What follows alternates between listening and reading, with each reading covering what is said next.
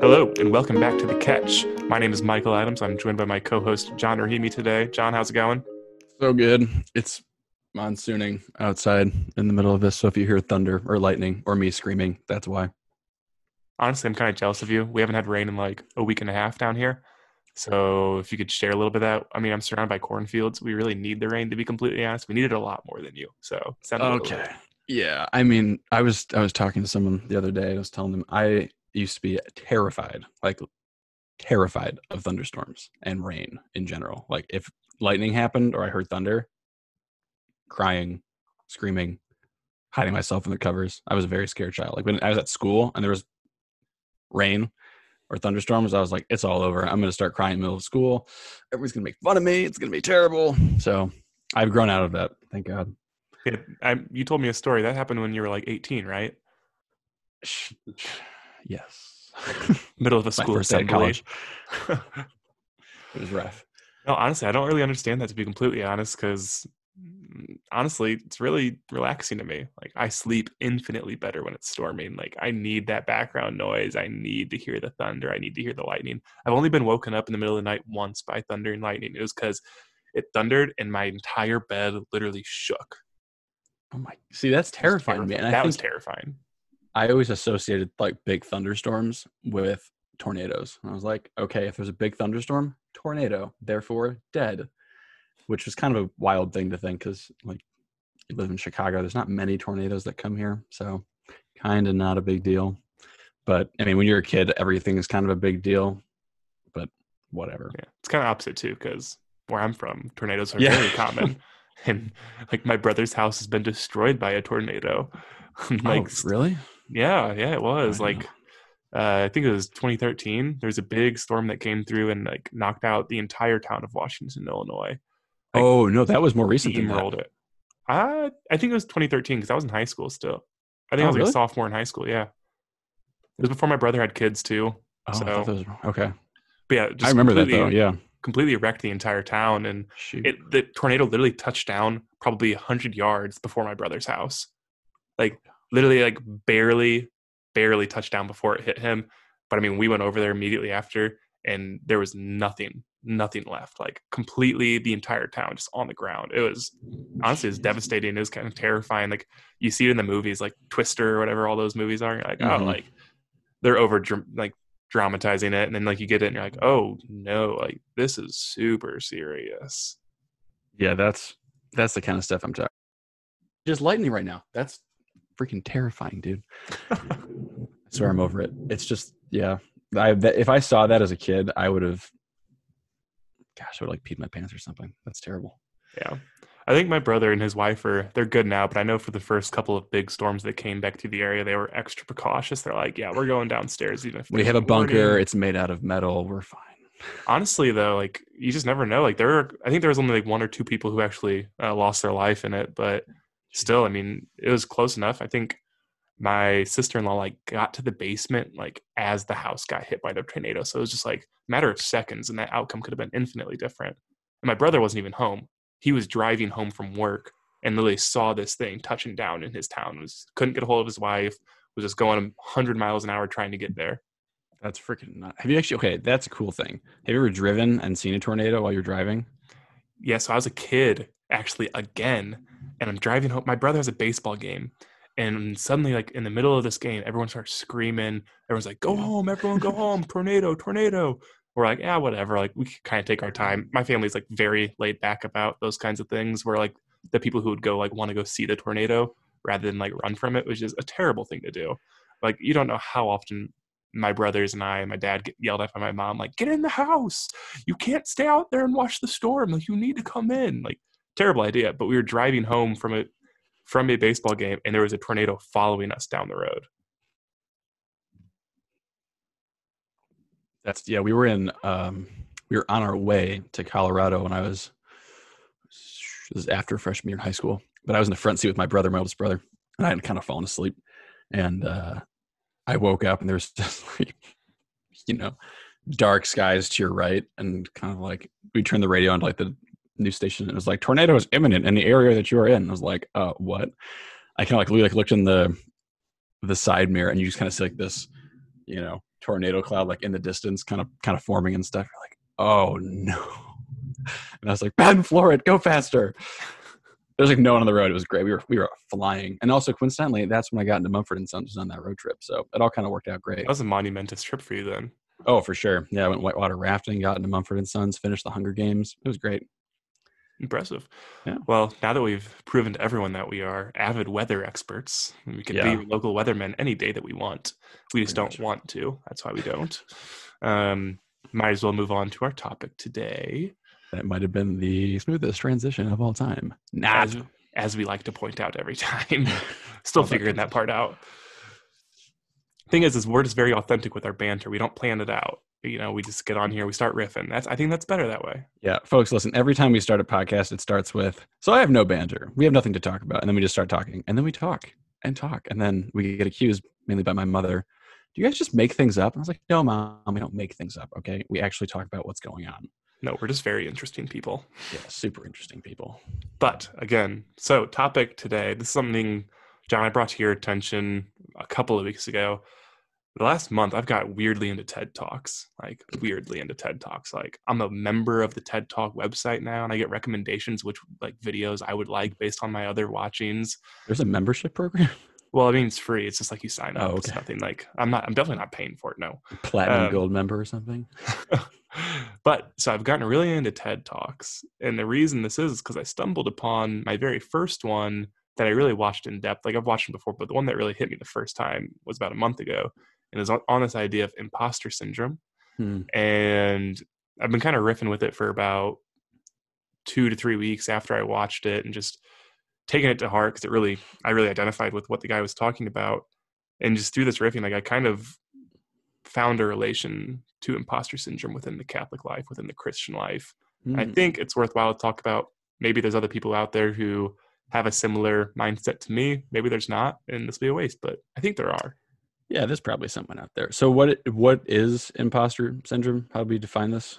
Yeah, so there's a couple different definitions. I'll read the one directly off of Wikipedia, or maybe I won't because I literally just exited out of my Google Chrome. I forgot. Dang it. But essentially, what imposter syndrome is this idea that you are inadequate to be in the position that you are. That one day somebody's going to come knocking on the door with a clipboard and be like, "Oh, Michael Adams, bank, bank, bank, bank, bank. You don't deserve to be here. Thank you for your trial. You can go back to where you started." Like it's essentially being in this position and feeling like a fraud. Yeah. Like it's often described in like the professional world, like entrepreneurs or CEOs. For example, the guy that I first watched talk about this, he was a young entrepreneur from Australia, and he went to this worldwide competition. And he said he was talking to a couple of the more experienced people who were like 65, and at the time he's like 30 or like in his early 30s. And he kind of looked at them and goes, honestly, like, I don't think I belong here. Like, I don't think I deserve to be here. And in response, the older men were also like, you know what? Like, we feel the exact same way too. He's like, how could you feel that way? Like, you've been doing this for 40 years. Like, your company has 30,000 people. Like, you are very obviously successful. Yeah. How do you feel like an imposter? How do you feel like a fraud? Like, you have nothing to feel fraudulent about.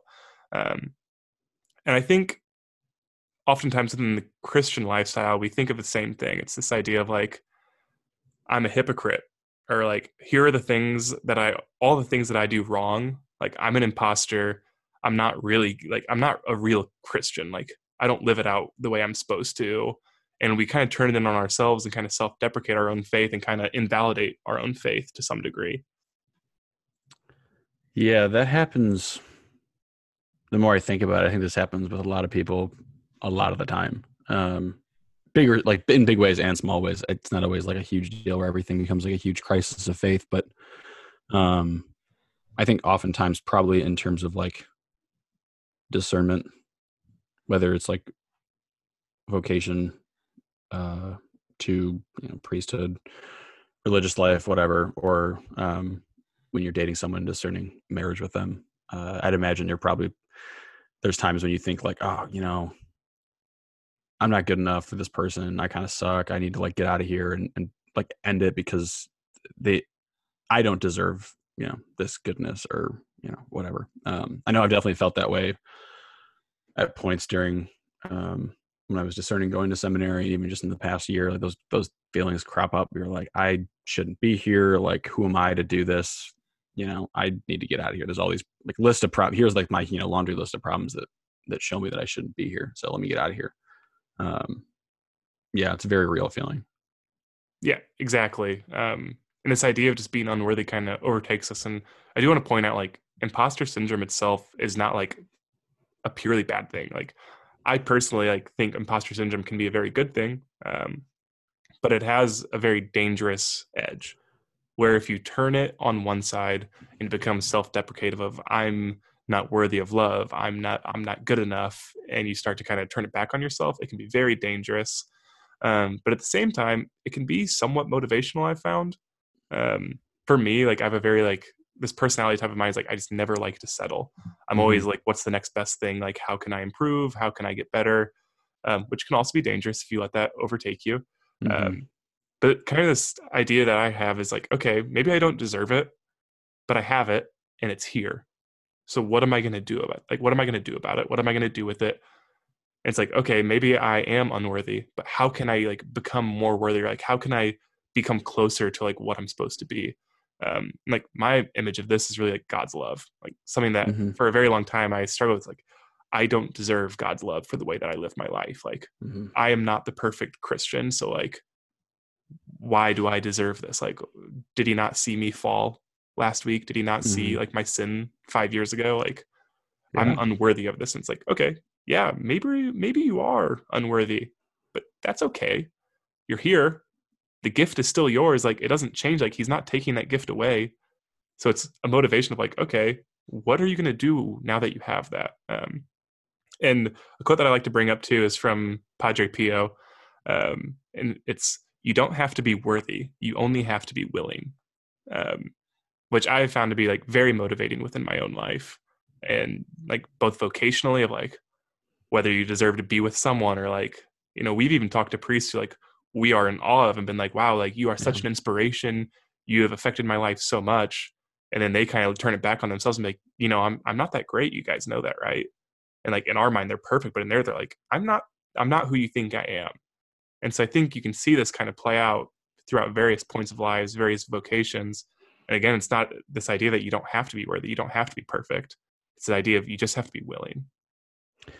Yeah, I'm reminded of that quote you just said in the Old Testament. The whole story of Israel is one of um, faithfulness and unfaithfulness. Like that's kind of the general theme throughout the Old Testament. Is God is faithful to His people, and they kind of ebb and flow between faithful and unfaithful, right?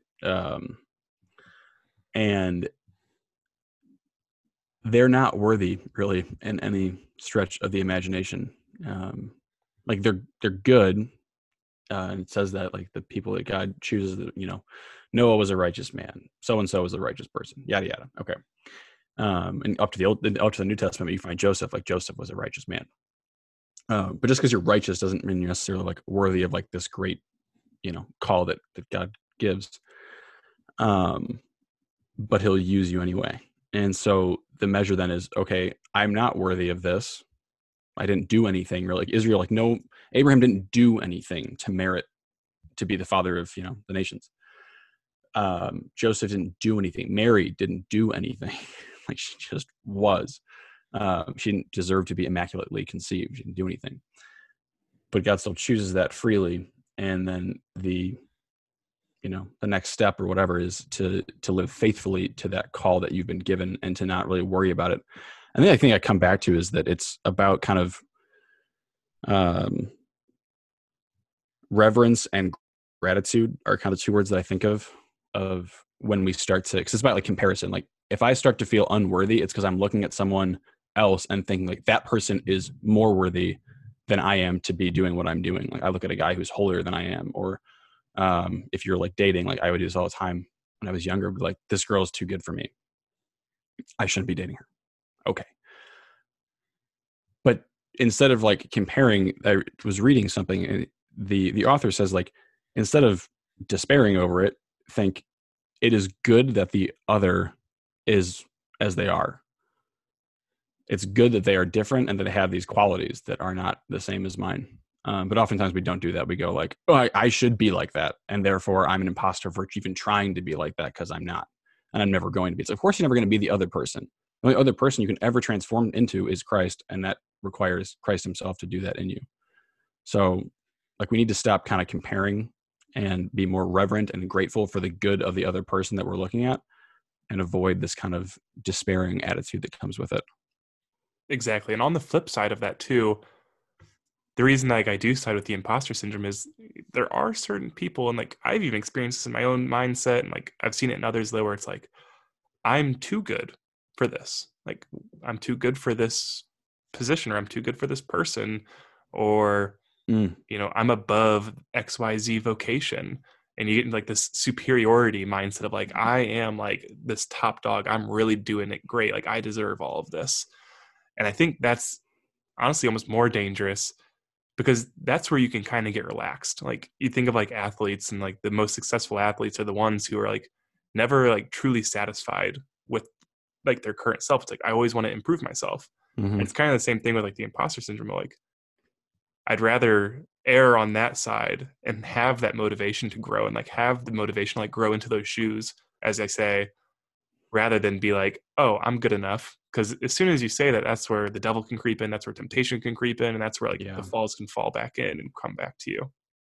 Yeah. I think that's again where, excuse me, where reverence comes in because it's got to start with God.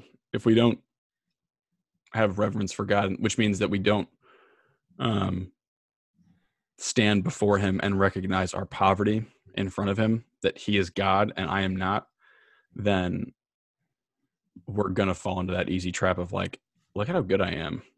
I don't really need any of this stuff. I can just kind of be as I am and I'm fine. That is the, yeah, one of the most dangerous temptations to succumb to because you're not a Christian then, like flat out. Like if I don't need a savior, if I'm fine without God, then you're not a Christian. Like that's just the way it is. So we need to check ourselves constantly. And it's not just like oh, I believe in God. It's I am nothing without him. It doesn't mean you can't like do anything. You're not like really, you have no worth or whatever. You have no dignity. That's not what I'm saying. But that you have uh, a great value in his eyes and he wants to give you everything. So you're going to now, okay, I will receive everything because, as God is your shepherd, the sheep follows. And in fact, in Psalm 23, it talks about like his rod and his staff are comforting. Like in what world is a rod and staff comforting? You kind of think like he's going to beat me with that thing. It's like, no, he's not going to beat you with it. He's going to draw you back to himself so that he can provide for you. So it's standing in front of God every day, every morning, every night, and recognizing that I need to receive from him, that he is God and I am not. And that's so I can continue to grow and I don't get complacent. Yeah, and we always hear the comparisons, and maybe you've heard this about yourself. I've heard about myself before. Um, you're a hypocrite. Like you're a Christian or you're a Catholic, like you're a hypocrite. Oh, Like all the time. for your Yeah. actions or like for what you're trying to do. Like, oh, Yeah. you're a hypocrite. Don't you remember what you did a couple years ago? Like, don't you Yeah. remember the life you were living a couple years ago? How can you, like, what gives you the right to do what you're doing right now? Yeah. And this is kind of the imposter syndrome, like manifested. It's like somebody is literally calling you a fraud, or Lily is looking at you and saying, you are Yeah. not who you say you are. Um, and that's a struggle that a lot of us, I think, face, especially in like the secular world right now, with a lot of different identities getting thrown at Catholics, a lot of different identities getting thrown at Christians. I'm getting John riled up right now, so get ready for some fiery hot takes. Um, but just like you said, like we are not perfect, and it's good that we are not perfect. I read this in I always quote him, but Jacques Philippe's book Yeah. about inner peace, and in this book, it talks about this idea of like we are not perfect, and that is a good thing. Hmm. Like if we were perfect, like you said, we would have no need for a savior. We would have no need for a God. Yeah. We'd be self-righteous, independent jerks who just didn't need anyone. It's like it is a good thing that we are not perfect. Like we need God desperately.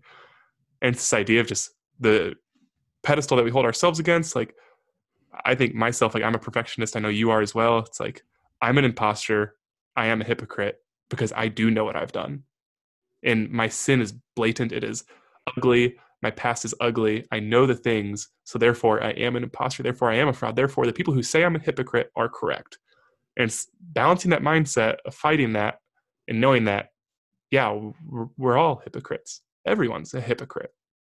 The only person not to be a hypocrite is Jesus. Like, Yeah. I'm so much going through my head right now. My director on my 8-day retreat told me that the more we try to like keep our, our garment stainless, this is one of the things that they say at baptisms. If you've ever been to one, they'll tell you, or they'll tell the parents, of the child, talking to the child, keep this garment spotless until the day that you reach heaven. I don't know the exact wording, but basically until you get to Christ in heaven. And the more like we antagonize being like, I need to keep everything perfect, like everything's got to be spotless, the more we end up staining our garment. That doesn't mean like don't try to keep it stainless. I'm just saying like the more we freak out about trying to keep everything like perfect, it ends up not going very well. But I think you're right. The whole, you're a hypocrite. Like you did this. Who are you to say that? Like, we see this all the time now with our culture. This whole cancel culture. I was ranting about this the other day. Literally, this has got to stop. This is so absurd that we think that, oh, this person did something in their past. And yeah, granted, it's some of the stuff that comes out is horrible and awful. Okay, like a really depraved thing. It's like, okay, yeah, that's bad. But some of the things, like someone made a comment one time or posted a dumb video. It's like, okay, why do we need to then fire them, like blackball them, ruin their whole lives, like give them death, unbelievable stuff, just because they did one thing wrong that we didn't really like? It's like, mercy, people, for goodness sake, mercy. And also, like, who are you comparing them to? Like, I never done anything that bad.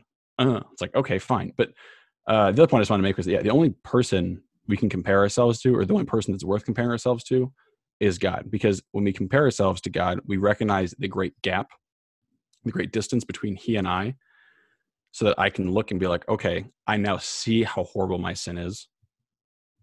And I recognize it in the goodness of God, not to my own like detriment, but just being like, my sin is so bad because God is so good.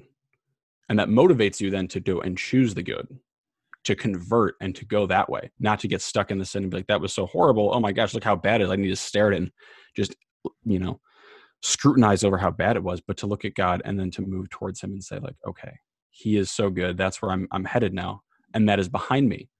The thing I was talking to our good friend, David McCormick, about Narnia, the Chronicles of Narnia, and Aslan is talking to Edmund after Edmund has betrayed his family and kind of turned over several creatures in Narnia to the White Witch. And they rescue him, they bring him back. Aslan has a conversation one-on-one with him, and you kind of assume there's a reconciliation there. He brings him down to his family, and Aslan just simply says, what's done is done. There's no need to talk to Edmund of what is past. And he lets it go. And they don't bring it up to him. They just hug him, they embrace him, and they welcome him back into the family.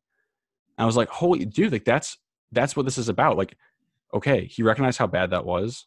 And he could feel like an imposter trying to even join up with that army again, but he doesn't. He's like, I've been forgiven. I've been received back in. Let's move forward. And they're like, yeah, amen. Let's move forward. that's beautiful. Yeah, again, if we're not doing that, we're ignoring the entire possibility that humans can grow, humans can change. And if you're saying that humans can't grow and they can't change, then that's just a very sad life that you have for yourself then, because essentially you're saying that you can't grow and change. I mean, if you're looking at someone and saying, hey, you can't grow, your past defines you, what are you saying about yourself then too? Like, what gives you the excuse? Like, why are you not then also equally judged? Just this idea of just balancing. I want to bring up a point that you said earlier, like this idea of like focusing on it. Like the more you focus on the garment, the more you stain it. And it reminded me of like a server, like when you're serving tables and like you're serving drinks specifically. Oh, dude. The way that you're supposed to serve a drink, you're not supposed to look at the cup. Everyone's tempted. You're supposed to stare at the cup and walk to the table. When you stare at the cup, you spill. The way to keep it balanced is to look directly ahead of where you're walking. Like, you want to hear an embarrassing story? Of course. So I was a waiter for 2 years at a pizza pub, and I was always terrified of doing like the drink thing. Put like 6 drinks on a little round platter and carry it. I was always amazed people could do this because it's like heavy, and I'm a little twig, so I can't really carry a whole lot. But they're like, yeah, go for it, it's fine. So I went out to do it, and I was like just shaking in my boots. And you're going up, and you're going to give the drink to the person, and I didn't do what you just said, and I was staring at the drinks, and I just like trying to be as careful as possible, just knocked over a cup of Sprite, and then it knocked over the cup of Coke, and then the cup of like Dr. Pepper, and it all over me and the floor. I didn't get on anyone on the table, thank God, but it was all over. And it was so embarrassing. It's a small restaurant, and I was just mortified. But this is what happens when you get too like focused on doing it right, you screw up. Yep, exactly. There's no bueno. And again, it's kind of, where do these thoughts come from too? These temptations to fall into this self-deprecative unworthiness, or like believing the thoughts that people say about you. Because as a Christian, there are almost certainly multiple people in your life who have either called you explicitly or thought in their head, you are a hypocrite. So like, where do these thoughts come from? Like, where do we fall into them, and what do we do in response? There's a quote I read from Teresa Lisieux. Or actually, no, it's not Teresa Lisieux. It's Teresa of Avila. Joke's on me. It's a little bit longer, so bear with me. She says, the devil will try to upset you by accusing you of being unworthy of the blessings that you have received. Simply remain cheerful and do your best to ignore the devil's nagging. If need be, even laugh at the absurdity of the situation. Satan, the epitome of sin himself, accuses you of unworthiness. Sorry, it got really small. When the devil reminds you of your past, remind him of his future. I like that last line.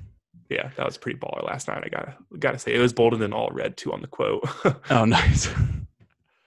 Yeah, that's really good because, right, the devil's the accuser, and he's the one who's going to look back and try to get you to focus on. Even in the short term, I was just thinking about this as you were talking, but like when we've talked about this before a lot too, and I'm realizing how much I struggle with it, even though I thought I didn't.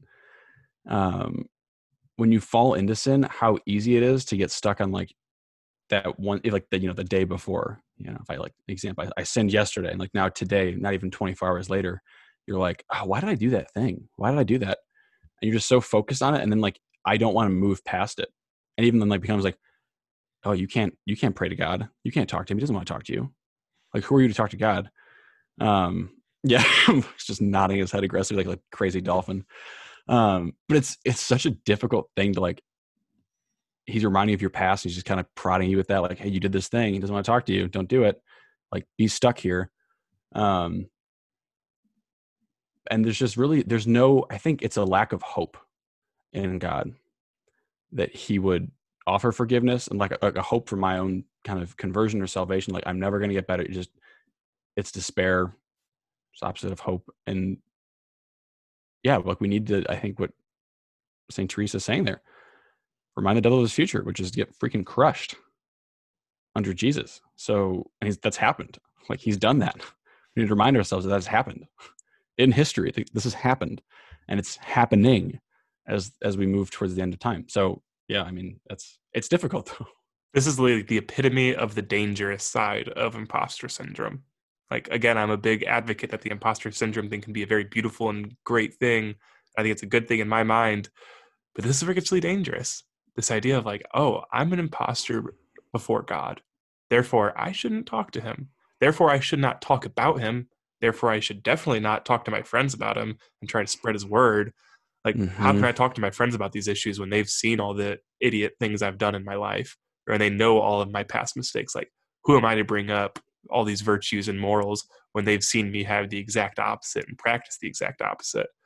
And I know in confession a couple of years ago, I remember I confessed, I was like, honestly, like just being a hypocrite and not holding my friends accountable, like saying one thing and doing the other, or really having a hard time having these conversations and not feeling like I deserve to like call them out. And the priest is like, yeah, which one of you doesn't do that though? Like, which person tells somebody, hey, you should do this, and does the opposite? Like, everyone does that. Like, it's the whole idea of when I forget who it is, but I think is it the Pharisees who are going to throw the stone at the woman? And Jesus is like, Mm-hmm. okay, let the first of you without sin be the one to cast the first stone. Yeah. And all of them are like, well, I can't do that anymore. It's that same idea of just, who are we? Who are we to judge that? Yep. No, that's a really good example. It's true though. And this is the whole issue of, again, our culture. We've kind of, like, at least they had some sense of like themselves and some sense of shame. It seems like we've lost that, because even now, like, you could say that, like, who are you? And they were like, I don't care. I'll turn to you and throw the stone at your face. Like, people Yep. just don't even care. And it's unreal. Bishop Barron just put a video out actually. And I was really moved by it, because he just kind of, in a very fatherly, it's really cool to see it, like, just say, like, to the, straight at the camera, not angry, but just like really, as he says, like a cry of the heart. He was like, cut it out. This like vitriol and hatred and anger towards everyone, when like they don't say exactly what you want, or they don't do things the way you want them to do them, or they did something in the past, whatever. Cut it out. It's got to stop. It's not healthy. It's not good. And it fosters more and more of this imposter syndrome and despairing attitude in our lives and in the lives of others. So, if we want to, we want to progress in the Christian life, it's got to be a healthy, like, I know where God is. I know where I am. I know my fallenness and my weakness, but I know God's strength and goodness. So like St. Paul, when I am weak, I am strong. Like, we find the strength in being weak. So I think that's kind of like a direction to move towards. Yep. And oftentimes when we are at like those rock bottoms, like we are at those really far lows, like that's often where we also find Christ. Yeah. You know, it's all the whole idea of like the 99, like he goes to find the one lost. Like he searches for the lost sheep. It's like, doesn't matter when you find him. Doesn't matter when he finds you. Just matters that he got you. And it's kind of one of the closing points I want to make too is I want to talk about the positive side of imposter syndrome, because I know we've talked a lot about the negative and how dangerous it can be. But I do want to touch on the positive side on it that I've examined, see what you think about it. And it kind of relates to this idea of just continual conversion. There's that whole dangerous idea that you have one day this light from God shines down and he speaks to you in this bold voice, and your life is forever perfect and different after that. It's like, cool, maybe that happened to you. I can almost guarantee it didn't, but not to accuse anyone of not having real experiences like that. But this idea of conversion is not singular. Conversion in itself is a lifelong thing. And imposter syndrome oftentimes can motivate that conversion and motivate yourself being okay with it being a process. Mm. I mean, I wrote earlier about this fixed verse growth mindset. And I know we've talked about maybe podcasting on this eventually. This idea of just knowing, like, yeah, I have messed up, and like, yeah, maybe I did have a big moment, but then I fell. Okay, maybe I am unworthy. Maybe I am undeserving. Maybe I don't belong here. Maybe I don't deserve God's love because it's a perfect gift and I'm very imperfect. But again, I'm here. Like, what can I do? Like, what can I do to become closer? What can I do to become more like him? I can't become perfect, but what can I do to further that goal? What can I do to achieve that goal of holiness? And then imposter syndrome can be very motivating to just know, like, I'm not there yet, but where's the answer? Like, I need to go find the answer of how to get there. Like, I need to go out, I need to research, I need to read, I need to grow, I need to be constantly challenging myself. I can't get complacent in this, otherwise I'll never reach that goal, which to me is the kind of the good side of imposter syndrome. It's this underlying motivation to constantly challenge yourself and to constantly grow within your faith, rather than growing complacent, rather than just saying, you know what, I'll deal with that eventually, it's not my problem right now. Or, you know what, I think I'm doing everything I need to do right now. Like, I'm going to mass, I pray in the morning, like, I'm good. Like, that's all God really wants out of me. It's like, no, God always wants more. Like, he always wants more. He's always calling us to the deep. This is just this motivating force, this motivating factor that can play on in our lives. Yeah, that's it. And it's not like, God gives us everything. I think the Eucharist, but it doesn't look like everything. It looks very small and weak and insignificant. But in reality, it's his like totality, his body, blood, soul, and divinity. And we kind of receive it like, oh yeah, nice, got Jesus today. But it's like not really like a big deal. But in return, he wants us to receive him with everything and to, give our whole selves. And this conversion, it doesn't have to be like, and the challenge, I think, doesn't have to be, like we say, challenge yourself to grow, or like, accept the next challenge. It doesn't have to be this super big thing. The challenge of just doing what ought to be done each day is like, that's conversion enough a lot of the times. Like, it doesn't always look like this big, like, I'm now undertaking this new project, I'm now doing this big new thing, like I'm going to pray, I don't know, whatever, like we want to add new things to our list because that's a challenge, like what's the next level up? It's like, no. How do I just live authentically and consistently this life of the Christian? That's what fosters perfection and holiness in our lives. This is St. Thomas, or St. John Newman says this. So like, yeah, going to mass regularly on Sundays. If you can make it more during the week, great. If you can't, not the end of the world. But prayer every day, entering into silence, bringing yourself to God each and every morning, every night, offering yourself to him. Like, that's the consistency that is demanded of us. Like, how do I make everything oriented towards God? It doesn't have to look like a big deal. It can look insignificant, but that's you becoming meager and weak so that God can become strong in your life and can work his fruitfulness in there. Head on, dude. Head on. Yeah, so for my fellow imposter syndrome sufferers, welcome to the club. It's a fun one to be in sometimes, not so fun in the other days. For all of my fellow people who feel like hypocrites at times, again, welcome to the club. You'll probably feel like that the rest of your life, but just keep fighting the good fight. We meet on Wednesdays at 7 p.m. in the Lower Dolan Center. Yeah, we'll see you guys there next time. Me and John will be there. Probably just the two of us, but it's okay. Bring your own drinks. Cookies will be provided. Yes, they will be. Bye, John. But yeah, that wraps us up. Again, please pray for us. Lord knows we need it. We'll be praying for you guys as well. Feel free to reach out to us with any specific prayer intentions that you need, or with any just topic ideas, or just to get to know John and I maybe better if you're interested by our goofiness.